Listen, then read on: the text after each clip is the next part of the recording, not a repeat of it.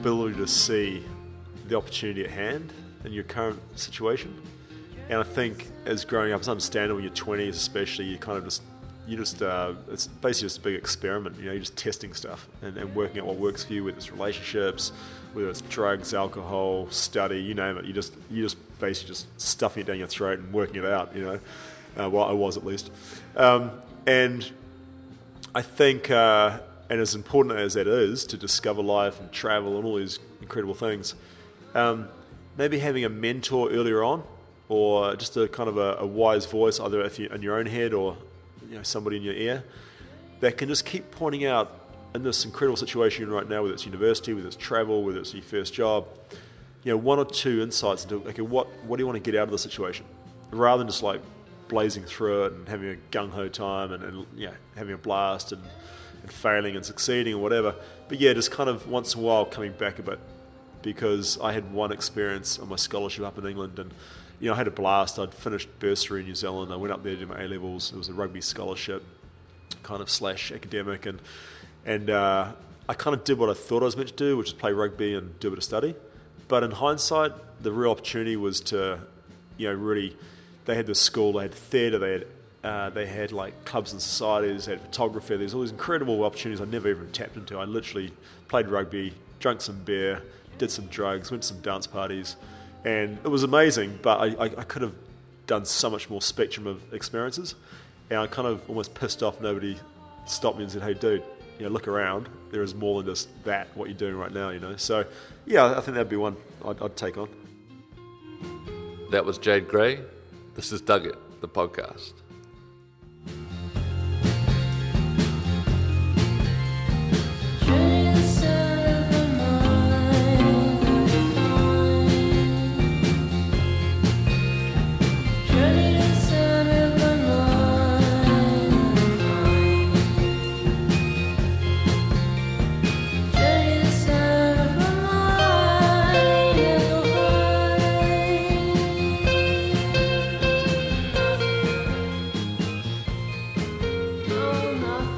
Welcome to Dug It, your daily dose of vitamin D, O, U, and G to get you not just through the day, through the week, but flying through it with a spring in the step, with ecstatic energy in the veins, just kind of buzzing at molecular level, head to toe.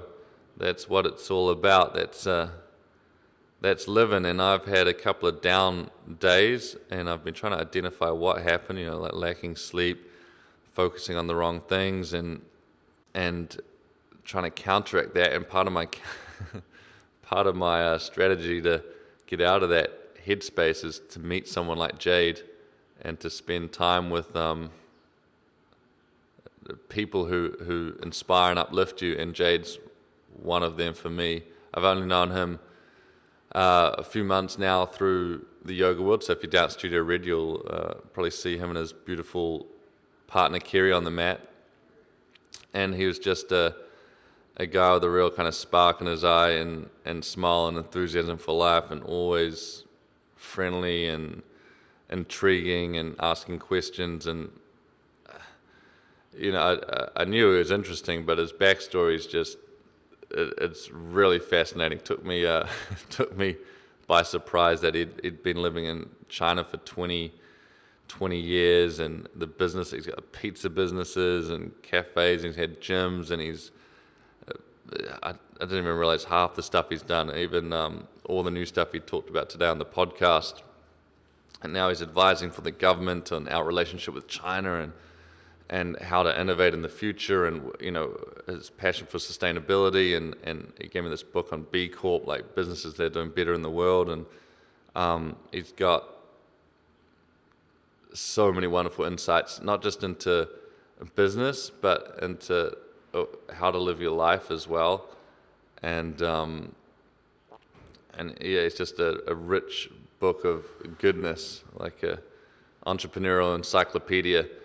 And I love just a few of the insights, even after the podcast finished, about letting go of the losing sight of the shore to discover new lands. Just kind of to a lot of people who talk and think and don't do a lot, and I'm certainly guilty of that. That's the name of the podcast, is the catch, the kind of little token phrase at the end of it, my manifesto for the podcast was to think less, experience more. To just, if you've got half an idea, just make it happen. If you want to kind of talk to someone, just go say hi.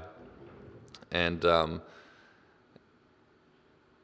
so to have a chat with Jade and to actually make it happen was a real treat, and to hear what he's done really inspires me to do the same. So I'm sure he'll get you kind of pumped with life and ideas and wanting to visit China and so many things, and letting go of the safety net, and also I love the insights into how he prepares his day.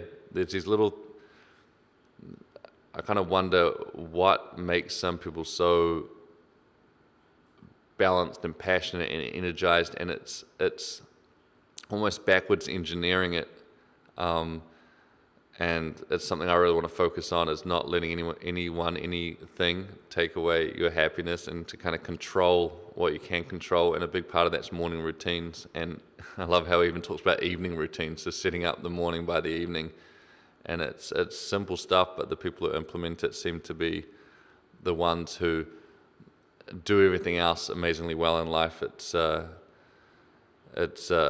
small things that count, and they really add up. And Jade's a testament to that. So it's a great conversation. I'm sure you get plenty out of it. Great books, great insights, great ideas, and I'm kind of excited about that Asia market too, and the possibility with New Zealand and where we're at. We're just in such a fortunate place, and once if the mind's in a great space, then you can start to realize some of the potential that we've got here, which is super exciting. So super pumped to put this one out. Thank you, Jade, again, for all your wisdom, all your joy. Again, find people like that in your life that uplift you. To have anything less than exceptional in your life is, I think, falling short of our human potential, which is what we all want to kind of create, even if we don't know it yet. So thank you for listening. Much love. Here is Jade Gray with some wisdom from New Zealand, China, and beyond. Enjoy. Oh, and enjoy Arthur Arbez too. I'm going to use a couple more of his songs for the intro, outros. On the previous podcast, he's,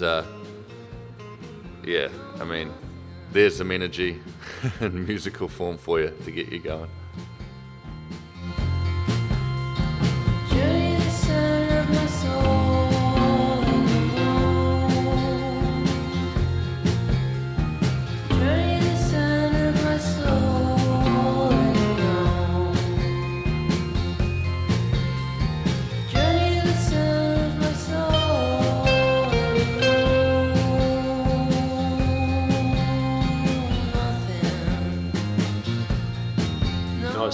Talking directly into it, or just talking towards you, or I should pick it up pretty good, and I can always fix the levels up a touch. Okay.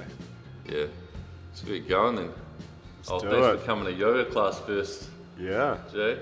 This is it. Had to keep the tradition going, the ritual going. What does your normal? Have you got like a morning routine? Because if you're spending a lot of time between China and here, do you try and make sure you fit certain things in your day, or? Yeah, definitely. I mean, morning routine is kind of it's always pretty sacred now. It's like kind of my church. I don't go to chapel, but I've got living on the road a lot. I find I get that morning sorted, that first kind of, depending on the day. I mean, on a good day I'll get 4 hours. It's open mod. Yeah. On a Cool, have a great day. I can cut that out. So good. So you normally...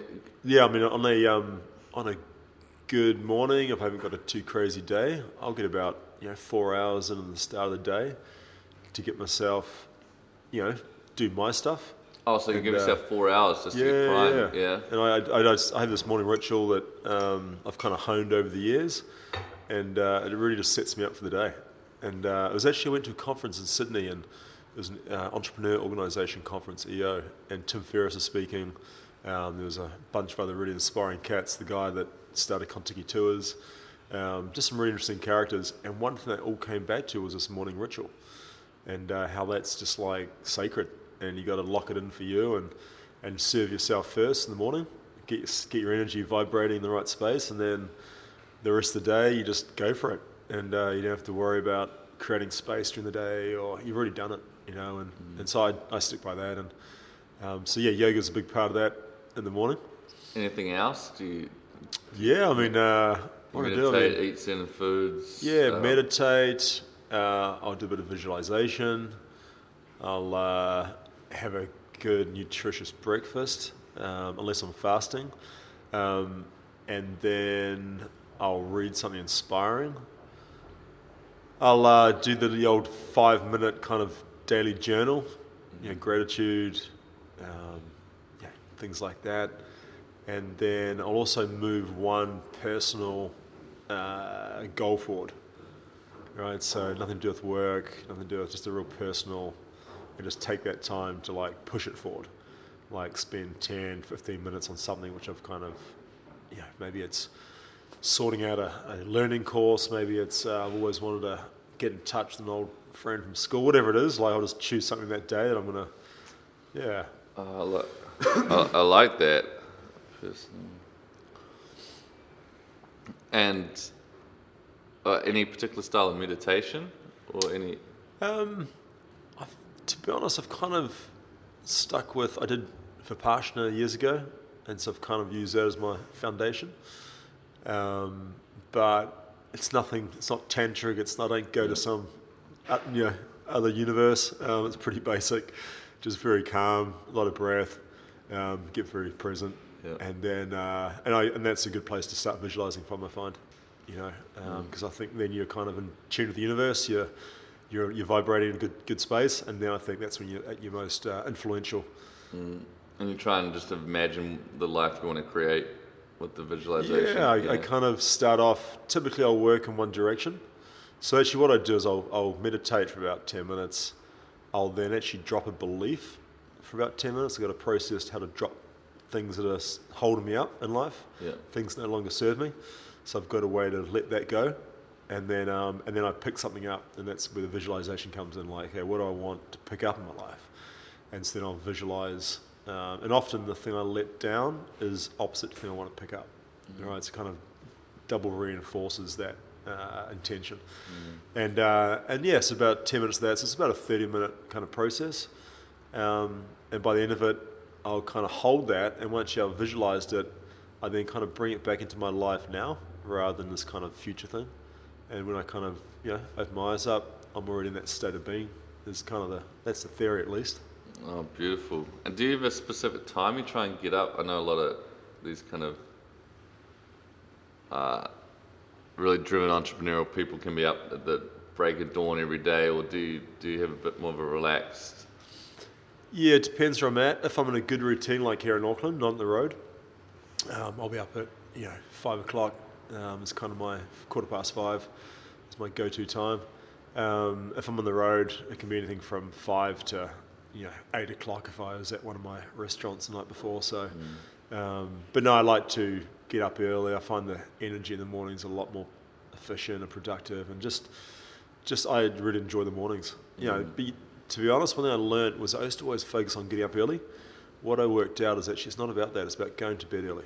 Yeah, I was about to say, what's the night routine? Because it's actually, that's what sets you up. And I think if you focus too much on getting up early, that's when you trip yourself up, because you're waking up tired. I used to get cranky, and it felt like a real challenge. Now I'm just disciplined about going to bed early. And I find by doing that, the mornings are easy. That's not the challenge.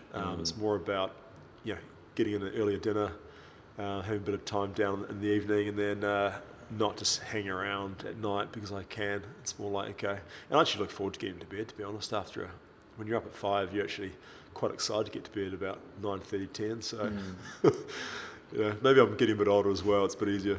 I've been fighting that battle for a while, and burning at both ends just doesn't. And then all the research into the power of sleep and longevity through getting 8 hours sleep is. I think that working backwards is the way to go. Yeah. And for people who don't know you, how would you sum up what you do now? Is there... I mean, it's kind of two levels, right? We often, what do? You go straight to work, and what do you do? But my first reaction is, just kind of exploring life. That's probably the best way to put it. And just, looking to grow and evolve on all these things that you do on the journey. A big part of that for me has been China. I've been living in China for the last 20 years, and I've just moved back to New Zealand 2 years ago now. So I went up there after university. I did Chinese at university.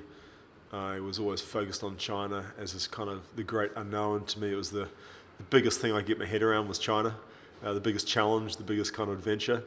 And did uni Chinese marketing as well. I was always pretty commercial, and then just headed across there and never came back. So still got a lot of operations up there. My business, which is a hospitality company primarily. We do restaurants up in China. We've got four brands, 3 restaurant brands. One called Gung Ho Pizza, which is like a New Zealand gourmet pizza company. We've got one called Pyro Pizza, which is a New York pizza style. And we've got a cafe bar called Lush, which is kind of based on a Wanaka cafe vibe.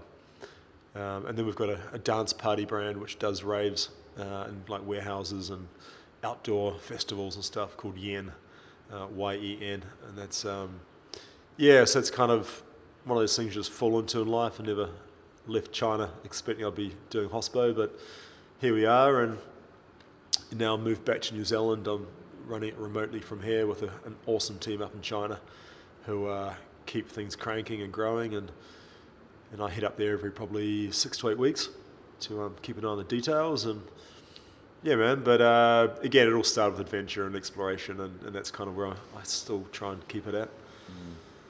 And what was the original fascination with China? Because Asia is probably the place I least explored as a kid, like looking at art history, and it was all Europe and the Renaissance, and what kind of got you intrigued into China? Yeah, it was a funny one because now it's kind of a given, well, at least commercially. In 19, actually, so it started I got the kind of, I guess, the world bug when I was 7. My parents took a year off life. We bought a camper van. We drove through Europe for a year off school, and it really opened my mind up to the world. New Zealand were pretty isolated. I mean, amazing, obviously, growing up as a kid, but you just don't understand what the world's about, really, in terms of culture and history and all those things. So that really opened my mind up, and then I was always determined to get back overseas since then. And then I did a scholarship over in London in 1993 at an English public school. And I remember speaking to my economics teacher, and he said, I was telling him how I wanted to do international trade with Europe and England, and he was like, forget that. He said, Europe doesn't give a toss about New Zealand. Your future's Asia, and you should go back and learn Asian language. And it was, career-wise, was the best advice I ever got. So took that on and went back to uni in Otago, and there was Japanese or Chinese. I'd kind of missed the boat in Japan. There was like 400 in the class. It was all the rage. And China seemed to me a lot more mysterious. It was bigger, obviously, and it was just, I was starting to get murmurs and stuff I read that China was potentially about to kind of wake up, as Napoleon would put it. And I just kind of decided to give Chinese a crack, and copped a lot of grief for it, I can honestly say. Like a few confused parents and friends that kind of like, you're doing what? But stuck with it. Found it pretty fascinating. Not easy. I mean, I joke, but there was 16 in our first class, and I remember I was pretty much bottom of the class. And I hung in there in the second year. There was 16 of us, and I was bottom of the class. And then in the last year, the third year, I was 6 out of 6 and bottom of the class. But as I told my dad, I said, hey, I was top 10 percentile, man, like from the first year, and just kind of hung in there. And my way of learning, I knew, had to get to China. I wasn't an academic. So just jumped first chance to China and went across there on a holiday and on a semester break, and Actually went across and did skiing over there and did a bit of ski instructing up in northern China, up in the Russian border, which was a trip. Been from Wanaka, kind of had that in my blood. And got a taste of it, came back, finished my degree, and then headed straight back.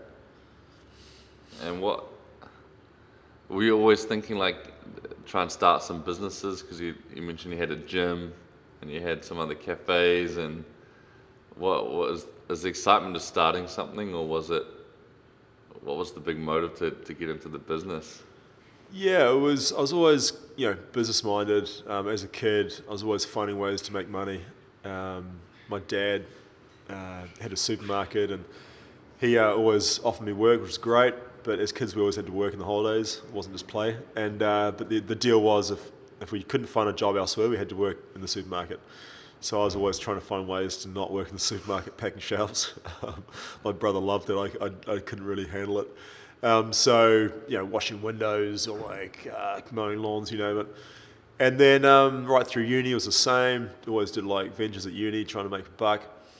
And then got to China and got into some corporate work, and that was great to start with because it kind of gave me a bit of foundation. My soul was always yearning for my own venture. And my last job was running a abattoir in Kunming in southern China. And I remember sitting there on a 3 a.m. shift because in China there's no cool chain. They kill everything fresh at the night, and then it goes to the wet market in the morning. And they sell it fresh because there's no refrigeration. So I was working for McDonald's, and I was running the abattoir, and just sitting there watching these poor animals getting slaughtered and in pretty nasty means. And I just thought, right, this has gone too far. What am I doing here? And then a friend actually rang up and had a deal, literally like in a game of poker or something. He won a gym.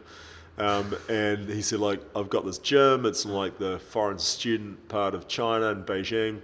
A lot of foreign students. It's a great location for a gym. I know you're into fitness. Do you want to come up and run this? And I was like, yeah, I'm there. And so I quit my job, went up there, invested. We went halves in that business, and set up a fitness centre on a campus. And it was a hit, man. Because the students had nowhere else to go in about a 10-kilometre radius that had running machines and kind of things we'd expect. So that was 1999, and it just took off, and so got into the whole entrepreneurial world. And have you had mentors or coaches or anyone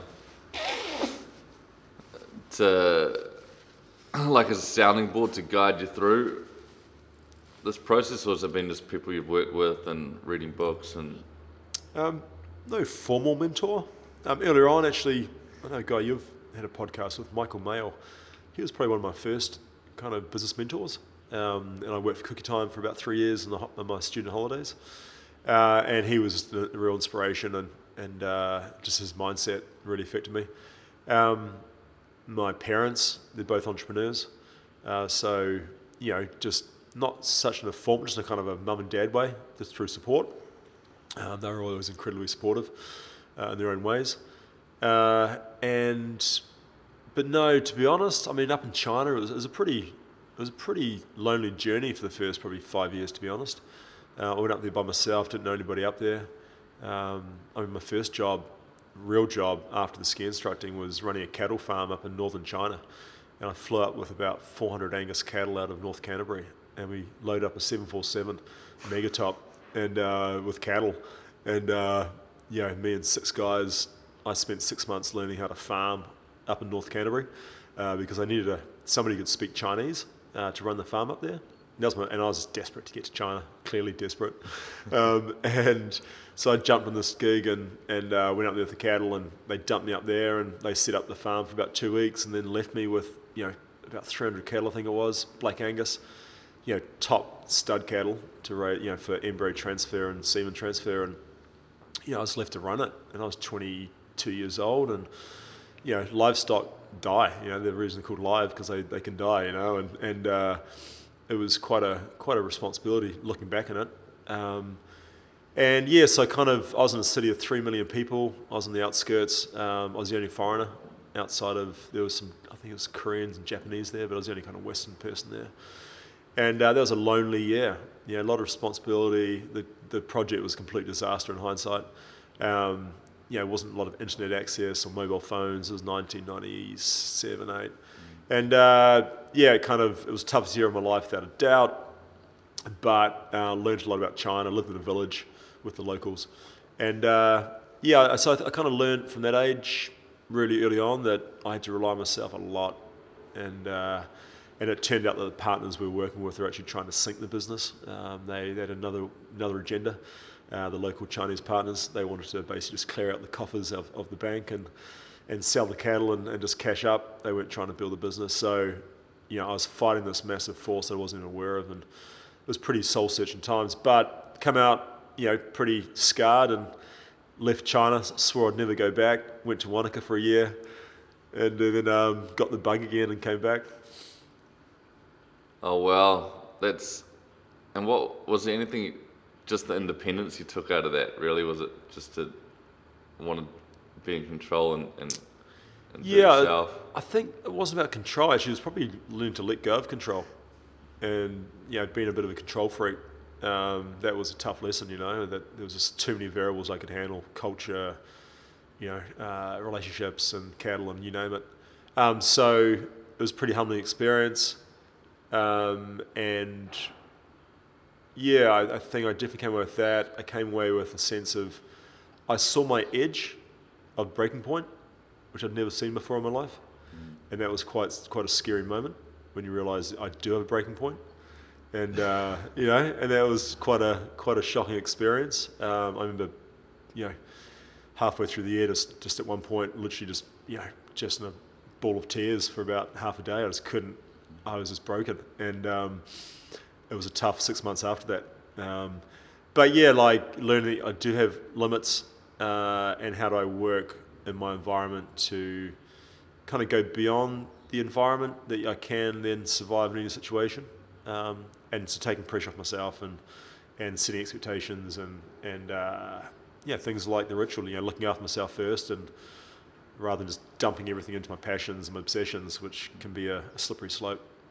Yeah, what are the big passions or obsessions now? Is there anything, like you talk about life, is there some bucket list things you're trying to tick off, some new Chinas? Totally, man.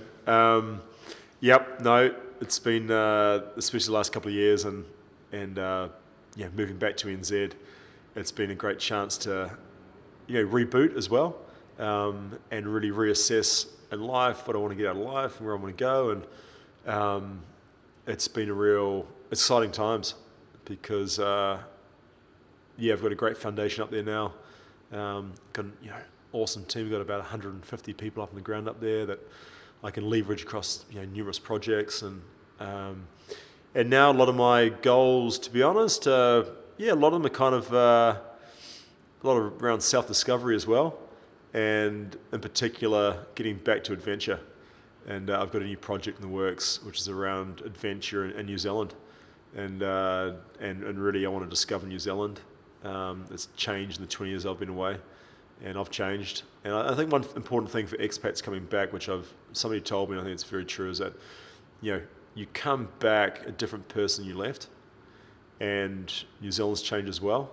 And I think we sometimes have a habit just to try and slip back into who we were, but I think it's a massive mistake. And so I've really tried to come back as a global citizen that's a Kiwi, but not trying to fit back into my necessarily old relationships or my old ways of doing things. Or I've come back with fresh eyes, and how does New Zealand serve me now, and how can I serve New Zealand? And that's kind of what's driving me right now. Because you must see a lot of opportunities, like with the two markets as well. And you said you've been doing some mentoring for businesses or consulting work, and like if someone's looking at, I'm trying to think, ideas in China or New Zealand, where do you think are the big opportunities at the moment? I mean, it's pretty endless, and we really are at the tip of the iceberg in this relationship. This is a 100, 200-year relationship. This is how I see it. And so, I feel we're about maybe 10% into the formation of that relationship. China is literally shaking the world. And it's going to affect us whether we like it or not. It is affecting us whether we like it or not. You just look at school enrollment, you look at property prices, you look at dairy, commodity prices. I mean, China is the biggest influence on our economy right now, without a doubt. But it's going to be more than that. It's going to be social, it's going to be cultural, it's going to be historical across every facet of our country. It's going to affect. And probably nothing like it since the British came to New Zealand. And so it's a real time of change. And I think, the challenge now for New Zealand is how do we embrace this incredible opportunity that's going to serve New Zealand. And unless we really are proactive with this, my fear is it's going to be potentially also a very negative force. And that's what we need to really be acutely aware of. So the way I'm trying to get proactive and the opportunities I see, I guess it's across all industry. I mean, the obvious one's been the traditional trading industries of agriculture, food and beverage. You've got tourism that's cranking up, education. These are the kind of the big sectors.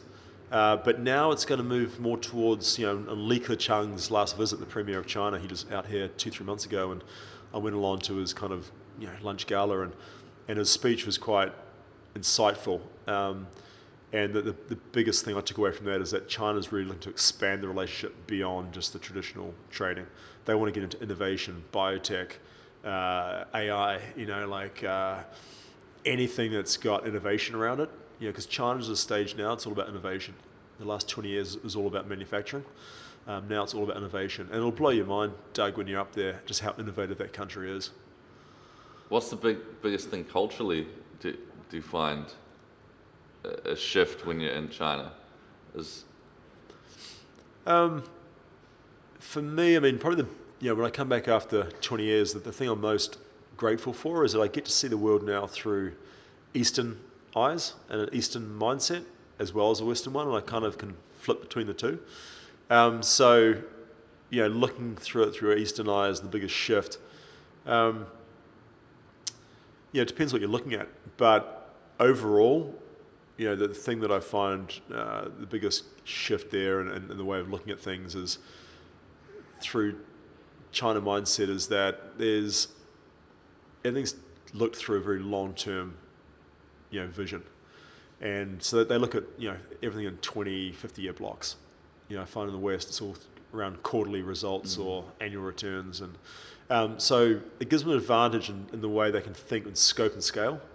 And you just look at it across some of their infrastructure projects, Asia Development Bank and these kind of projects. I mean, these are massive scales because they can look at, that's through governance of having a one-party system and all these different, but just Asia mindset in general, look very far. So with that, I find, the way I look at problems from business to relationships to family, everything's always looked at it further out, if that makes sense. And so with that comes patience, comes kind of a resilience, comes expectations get more realistic. But on the flip side, everything in China is so contrarian, is that the flip side is that it's just manic, it's chaos, and it's like everyone's just going for it like balls to the wall, And so it's kind of mindset's far ahead, but action is like here and now. I mean, I can get anything custom built up there in about literally 24, 48 hours. And I'm talking about, a new stainless steel top. I'm talking about for my kitchen and a restaurant. If I want to get some, signage made for my store, I can get that done in about, probably 2-3 days. I'm trying to get a house built here in New Zealand, and I'm looking down the barrel of 12 to 18 months to get a builder. And for whatever reason, that's just the reality. It's this real contrast between massive vision, long-term thinking, and just incredible breakneck speed in the now. Well, that's a pretty dangerous combination. Yeah, really. What you got a favourite pizza then? Favorite pizza? Right now, yep. I'm pretty much, I've got a pretty heavy plant diet, so I don't eat a lot of meat. Mine, without a doubt, is it's a eggplant pizza. And we actually got in a very famous blogger from China. She's China's top vegetarian blogger. She's got probably about 10 million fans online. Wow. And we bring in celebrity chefs to develop our menu at Gung Ho, and she came in and developed a vegetarian pizza. And it was incredible. And the catch was she used she used 3 types of aubergine. But the catch was, instead of using olive oil, she used sesame oil. And that was just, it added this Asian twist to a Western, to a product. And it's just divine. It's light in your mouth. It's really, it doesn't have that heavy kind of olive oil taste. And that's my go-to right now. But our biggest seller is our New Zealand lamb pizza. And we've got a pretty big New Zealand focus. And it's roasted lamb with tzatziki sauce and some rocket. And it's a pretty big seller right now. And what's when you get on the tools at home? What are you cooking up for yourself and Kerry if there's a night in? What are we going to? Well, right now we're a bit limited because we don't have an oven. We're kind of squatting in a loft we bought. So we're into raw food cooking right now, which kind of works for a no kitchen, although we just bought a dehydrator, so that's our big toy right now. Oh, nice. We're knocking out the dehydrator. Our go-to, I'd say right now, Kerry does some pretty innovative cooking on a Primus stove and a kind of a hot plate. So I'd say my go-to right now is she's doing some pretty cool curries and kind of Mexican stuff, and just playing with beans and enjoying that. And what would you say you'd be world class at? Because you got all these tools like having the language and having is there anything you think you particularly, is it the networking, is it the seeing the opportunity? Wow, interesting question. What am I world class at?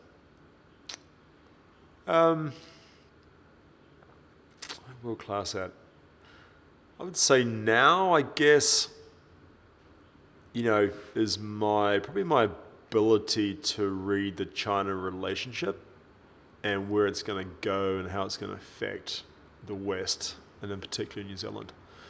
I think just through the path I chose through life, it's given me a pretty unique insight into where it's going. I've got a lot of good relationships in both Chinese and New Zealand governments, in trading sectors. Around some people who are shaping the relationship, and through that, I feel I'm kind of plugged into where it's heading. And so whether it's advising companies or, I get every month I go down to Wellington and I'm training the public sector right now for the government. They've got a thing called the China Masterclass. It's an incredible initiative. It's about bringing up to speed all of the public sector in New Zealand around China, because it's such a big part of their, with your tourism, education, customs, police, everything's got a connection with China right now. And these guys didn't have the tools to deal with it typically. So the government's had a great push in that. We've done about 6 or 7 classes now. So that's probably, I think right now is probably my sweet spot. Having also just come back fresh to New Zealand from China, I'm kind of still pretty plugged in up there. Mm. Oh, very cool. And say it's advice for your 20-year-old self or a kid that's maybe finished a degree or doing a job then maybe not that into. Would you suggest anything now with the opportunities you see? Would you, is travel something I feel like I missed, or the living abroad situation? I guess there's the kind of the possibilities of the unknown. But would there be any advice for your 20-year-old self if you did it differently, or to someone that kind of age now? Yeah, for sure. I think probably the one that really stuck with me was having the ability to see the opportunity at hand in your current situation. And I think as growing up, it's understandable in your 20s especially, you kind of just it's basically just a big experiment. You're just testing stuff and working out what works for you, whether it's relationships, whether it's drugs, alcohol, study, you name it. You just basically just stuffing it down your throat and working it out, well, I was at least. And I think, and as important as that is to discover life and travel and all these incredible things, maybe having a mentor earlier on, or just a kind of a wise voice, either if you're in your own head or somebody in your ear, that can just keep pointing out in this incredible situation you're in right now, whether it's university, whether it's travel, whether it's your first job, one or two insights into, okay, what do you want to get out of the situation? Rather than just like blazing through it and having a gung-ho time and having a blast and failing and succeeding or whatever. But yeah, just kind of once in a while coming back a bit, because I had one experience on my scholarship up in England, and I had a blast. I'd finished bursary in New Zealand. I went up there to do my A-levels. It was a rugby scholarship, kind of / academic, and I kind of did what I thought I was meant to do, which is play rugby and do a bit of study. But in hindsight, the real opportunity was to, really, they had this school, they had theatre, they had like clubs and societies, they had photography. There's all these incredible opportunities I never even tapped into. I literally played rugby, drank some beer, did some drugs, went to some dance parties, and it was amazing. But I could have done so much more spectrum of experiences, and I kind of almost pissed off nobody stopped me and said, "Hey, dude, look around. There is more than just that. What you're doing right now, So, yeah, I think that'd be one I'd take on. Oh, that's great. And any favorite like heroes or book? Well, let's go with heroes. Is there any kind of people you think that they epitomize success or happiness or just inspire? Yeah, I mean, there's a book from Napoleon Hill, I think it is, Think and Grow Rich, and one of his big takeaways is have a kind of a board of mentors, or I think what he called it, a master mind class or something. It basically was like a group that you tap into in your mind, that you're mentors, and I always had, at the head of my table was Nelson Mandela. He was my kind of chairman of my board. And there's other guys thrown in there, and anyone from guys like Amundsen to some great explorers, Branson, and guys that I really have in mind. But no, I mean, Nelson Mandela to me sums up the human spirit more than anybody that I've been exposed to and through media or books, or never met him. But and actually, I've been fortunate to meet one of my heroes, and that was Jane Goodall. And she's out here. Sure. She's coming up, in July this month. July, I think she's doing her Roots and Shoots. And she would be, without a doubt, one of my heroes. And, I'm a pretty big greenie, and a big part of her business is sustainable development. I was fortunate enough to host her in Beijing for a dinner, and a very intimate dinner with about 6 mates. And we took her out for a dinner, and it was just the most incredible conversation. And she's just something else, man. And she's traveling 300 days a year. She's, probably 82 now, I think. Wow. She is relentless, and just her spirit is just phenomenal. And so, yeah, these people, it's a spirit, and I think things around success and who you admire, and to me, it's more around, success is not where you're at, it's where you've come from. And I think we get caught up in where people are at. But if you delve deeper into, I've met my partner Kerry, she's helping immigrants settle into New Zealand, and wow, these are successful people. These are people who've come out of absolute, just beyond we can imagine scenarios, and now they've got their family here in Auckland, and they're setting up, and that's success, man. More than some person who had a pretty good foundation in life and then went on to be a rock star on the internet, So yeah, I think that that's those characters are the ones that really inspire me.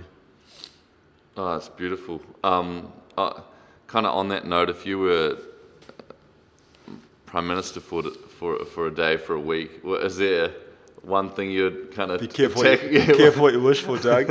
Is there one thing you'd tackle? Yeah, absolutely. Or like to change? Yeah, I'm pretty passionate on one area, which is sustainable development, and I'm generally concerned about where New Zealand's heading in terms of its environment. And I think we take it hugely for granted. And it's basically just a combination of, we're very isolated, so we don't get polluted or influenced by other nations. And secondly, we've got a very small population per capita for landmass. And but our practices are nowhere near internationally, or nowhere near green and pure and all these things we like to think we are. And it's pretty scary. And I've been traveling around a lot recently, and you look at whether it's the waterways or the soil content, or deforestation, whatever it is. It's pretty compelling for me. And if it was me, I feel that without a doubt my biggest agenda would be, how do we evolve New Zealand into a world leading class, green economy. And green doesn't mean left. It doesn't mean right. It's about progressive, And I get pissed off when people associate, the whole eco environment and economy kind of issue with the left. This is a progressive movement, and it's about technology. It's about millennials. It's about the internet. It's about biotech. It's all these things which we have at our disposal, and yet we're just stuck in this, literally a pretty archaic system, I believe, of pastoral fed, milking cows and feeding beef, and and nothing to take away from the hard work of the agricultural sector, because I've been amongst it. I was at a bull sale last week. I know how hard these guys are and how passionate these people are. But there needs to be more leadership around investing in technologies, around education, around getting foreign, influence into New Zealand in a positive way, and taking the best of New Zealand abroad. And it's not happening at the speed it needs to happen. Yeah, I think that's where that's kind of my passion, I feel, is in that area, and I think, just hearing you talk about it's kind of inspiring to be part of that change. And I heard a piece, might have been Pierre Diamandis' coach, but he said you got to, the technology jump can be so fast that the cultural change is not keeping up with it, and this big kind of there's a back and forward there, and to kind of respect, like I said, the work that the farmers have done and the people that have got us to here. And then jump off that springboard, I guess. Absolutely. Because so many great opportunities. Yeah, I think it's that whole. I don't think there's enough conversation about where does New Zealand want to be in 20, 50 years. And across all facets of government. I'm not saying there's not. There are reports and studies out there and think tanks, but in terms of a general debate and a public forum and a constant forum. When I look at the newspapers and the chat, I mean, it's pretty. I personally find it a bit short-sighted, and a bit kind of locally focused, rather than big picture stuff. And that's what really I'd love to see more debate around the bigger issues of where New Zealand's going to lie in the world in 20, 50 years. Yeah, it's exciting, and we'll better wrap it up. I'm sure you've got plenty to get going before you head up to China tomorrow.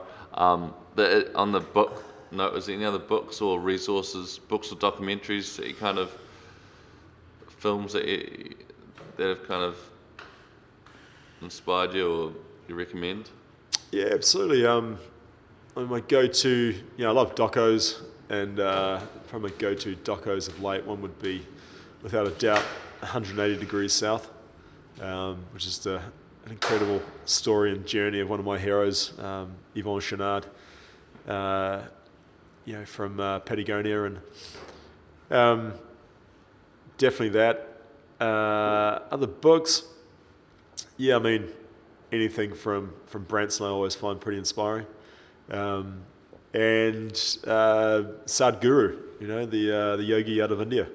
Sadhguru's the man. He's he's one of the few yogi kind of spiritual men that I've seen, or individuals that I've seen that can really bring in spirituality into your daily life, and how to rock and roll in the day, but in a kind of a spiritual sense. So he's definitely on YouTube. He's got some pretty cool clips, and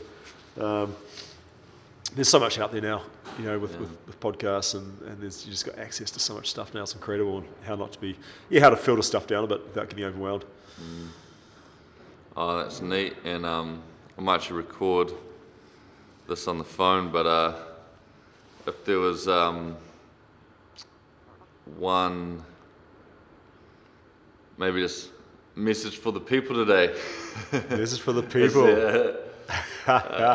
Is there anything that comes to mind?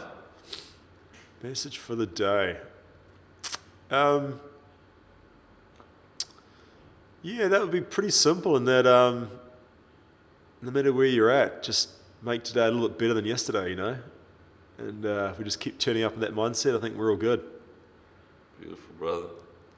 I appreciate the time, man. It's such a joy to be around. I think likewise, the Doug. Enthusiasm is just, it's captivating. Like, having people like yourself around and just those little snippets of life and insights, it's a joy. No, man, it's cool to be here. I've been following you on your podcast for a while now, so it's nice to be in front of the mic and getting amongst the Dugget world. Oh, and I can't wait to get to China and check out your spots too. Yeah, dude. It's a whole this stuff on exponential technology, and I think if people realised how fast the world's moving, and I haven't even had a look at China and seen how other countries are moving, but to hear about it on the podcasts and from these different people and like yourself, it's either frightening or exciting, and hopefully I'm in the exciting boat. Totally. And embrace it. It's going to happen. So, but no, coming up, man. I think it'll change your stereotype of what China and Chinese are about. It's such a dynamic place, and the people they're just on a mission. Say if someone wanted to go to China, just on a note, was there a couple of places you recommend, or like a starting point? Say if I wanted to go to a ski trip or just check it out, is there a season, a place that you just like, if you can?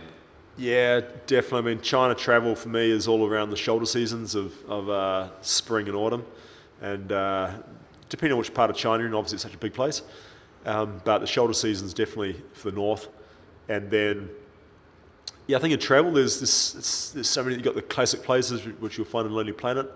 Beijing, without a doubt, you've got to get to Beijing because it is the cultural centre of China in terms of the big sites, the Great Wall, and all these kind of things. But get off the track, and there's so many pockets in China. One pocket I'd be heading towards, without a doubt, is Sichuan, in the southwest of China. Chengdu, incredible city. Kunming down in Yunnan, southwest as well. That whole southwest corner is quite unique, and there's definitely some eco travel tourism. The foothills of the Himalayas. That's where Shangri-La is. This place called Lijiang and Dali and whatnot. But all through there would be my pick if you really want to get kind of a nice balance between modern China of Chengdu, but also then you're straight into the foothills of Tibet and stuff. And that to me is the jewel of the China travel. Oh, beautiful, brother. That's inspiring. Dug it. Awesome, dude. Thanks, Jade. Cheers, buddy. I'll wrap it there. Go on. Shit. Asia, South America now I think that's where I'd be heading. In Asia, not just China. There's so many other parts of Asia that are kicking off. Indonesia's going to be the next big one. Indonesia as well, I think that's going to be the next big one. It's just starting to warm up, and huge population. It's the third largest population in the world, largest Muslim population. So it's right on our doorstep. So it's going to, once that pops, it'll be maybe not as big as China, but a shitload closer. And so there's all these other kind of routes that kids could take. And if I could get to Bali and do something in Bali for a year and get the language under my belt, learn to surf, and if I was in my 20s, and meet some cool cats, but also Bali would be a great place to kick off a career in Indonesia. Lombok or Oh, very cool. What's the plan for the rest of the?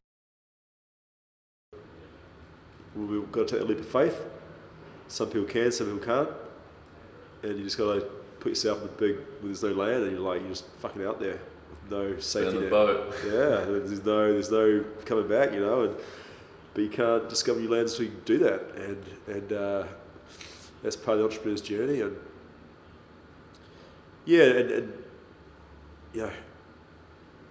also not getting caught up in outcomes. I think entrepreneurship, that's one thing that I think a lot of entrepreneurs go wrong.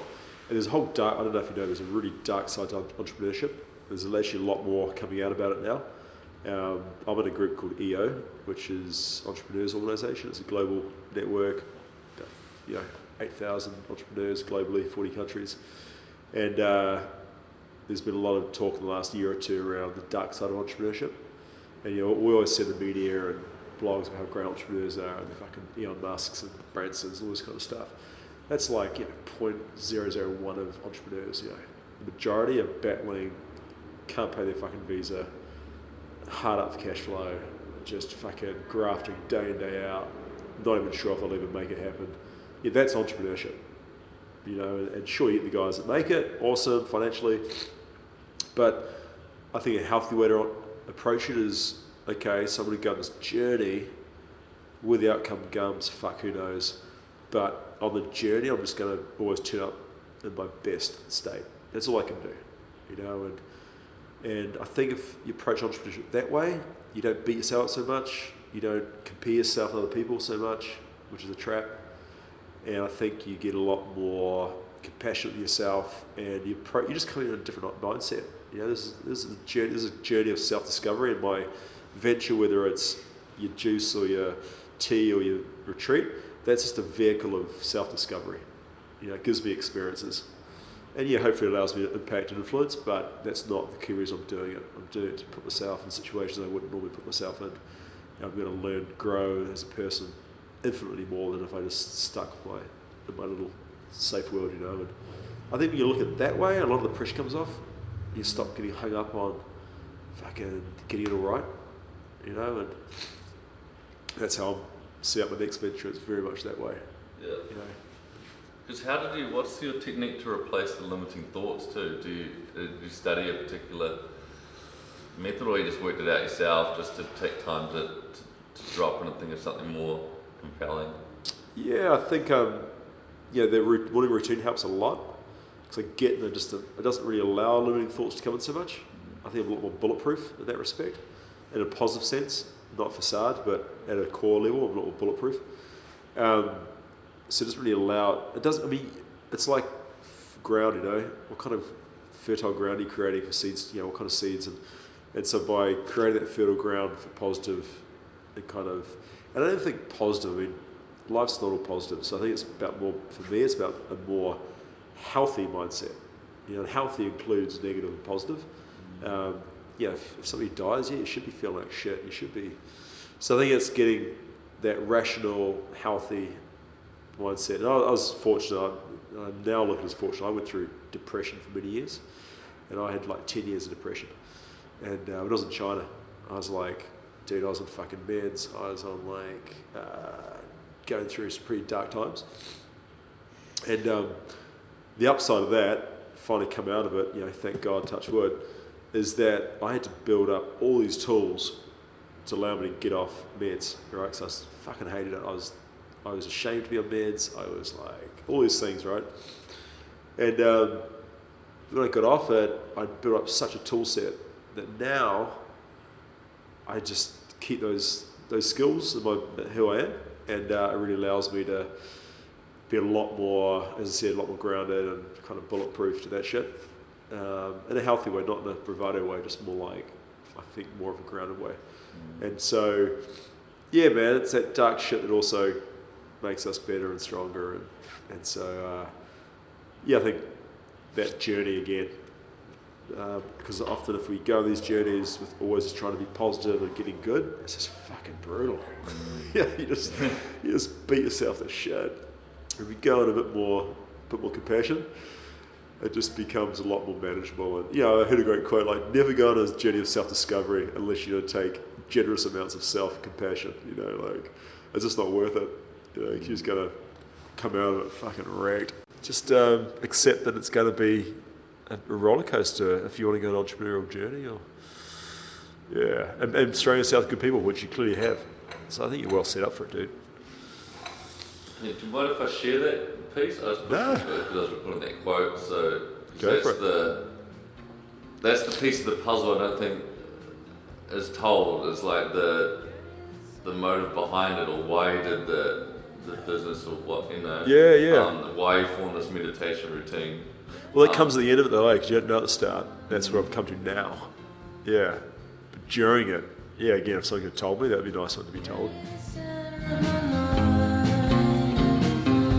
Well, that was a real joy for me. It's taken me from kind of a 6, maybe even lower out of 10 to about a 9 out of 10 in terms of possibility and energy and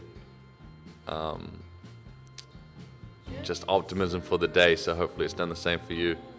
And thank you, Jade. Thank you for all of those listening in. Again, I've had a couple of down days, which I've been trying to backwards engineer why they happen, and food, sleep, combination of things, and people, and then focus of the mind, and just accepting that there's going to be ups and downs, and it's nice to talk to someone like Jade. I've been talking to Andrew Lowley from Be Pure as well about just the nature of life, entrepreneurship, and when you can kind of change your expectations, you can enjoy the ride a lot more. So hopefully you can enjoy many more rides, and hopefully a few more of my podcasts to get you inspired and put some more doers in the world. So less thinking, more doing. If there's something you think about doing, just get out there and do it. And if it's thinking about writing a review, maybe do that too, or come down to Studio Red and say hi. And thank you again for all the love, again, the reviews, the comments. Even, I think it was Leonard came up to me in the street the other day and said hi, and they had been listening to the podcast. I was like, wow, people, that's it's a shout out to you, brother. He was off for a game of golf and just said hi, and he really enjoyed the podcast. So if you enjoy what someone does, let them know. It's a big part of those lower days I've had have been really self-focused. So when it's not about you, it's so much easier when it's about creating a smile on the face of the person who's making you a turmeric latte,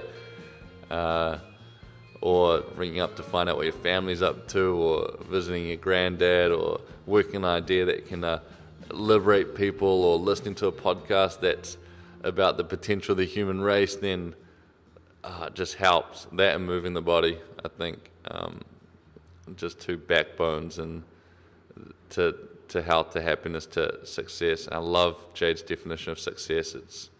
It's where we've come from to where we are now.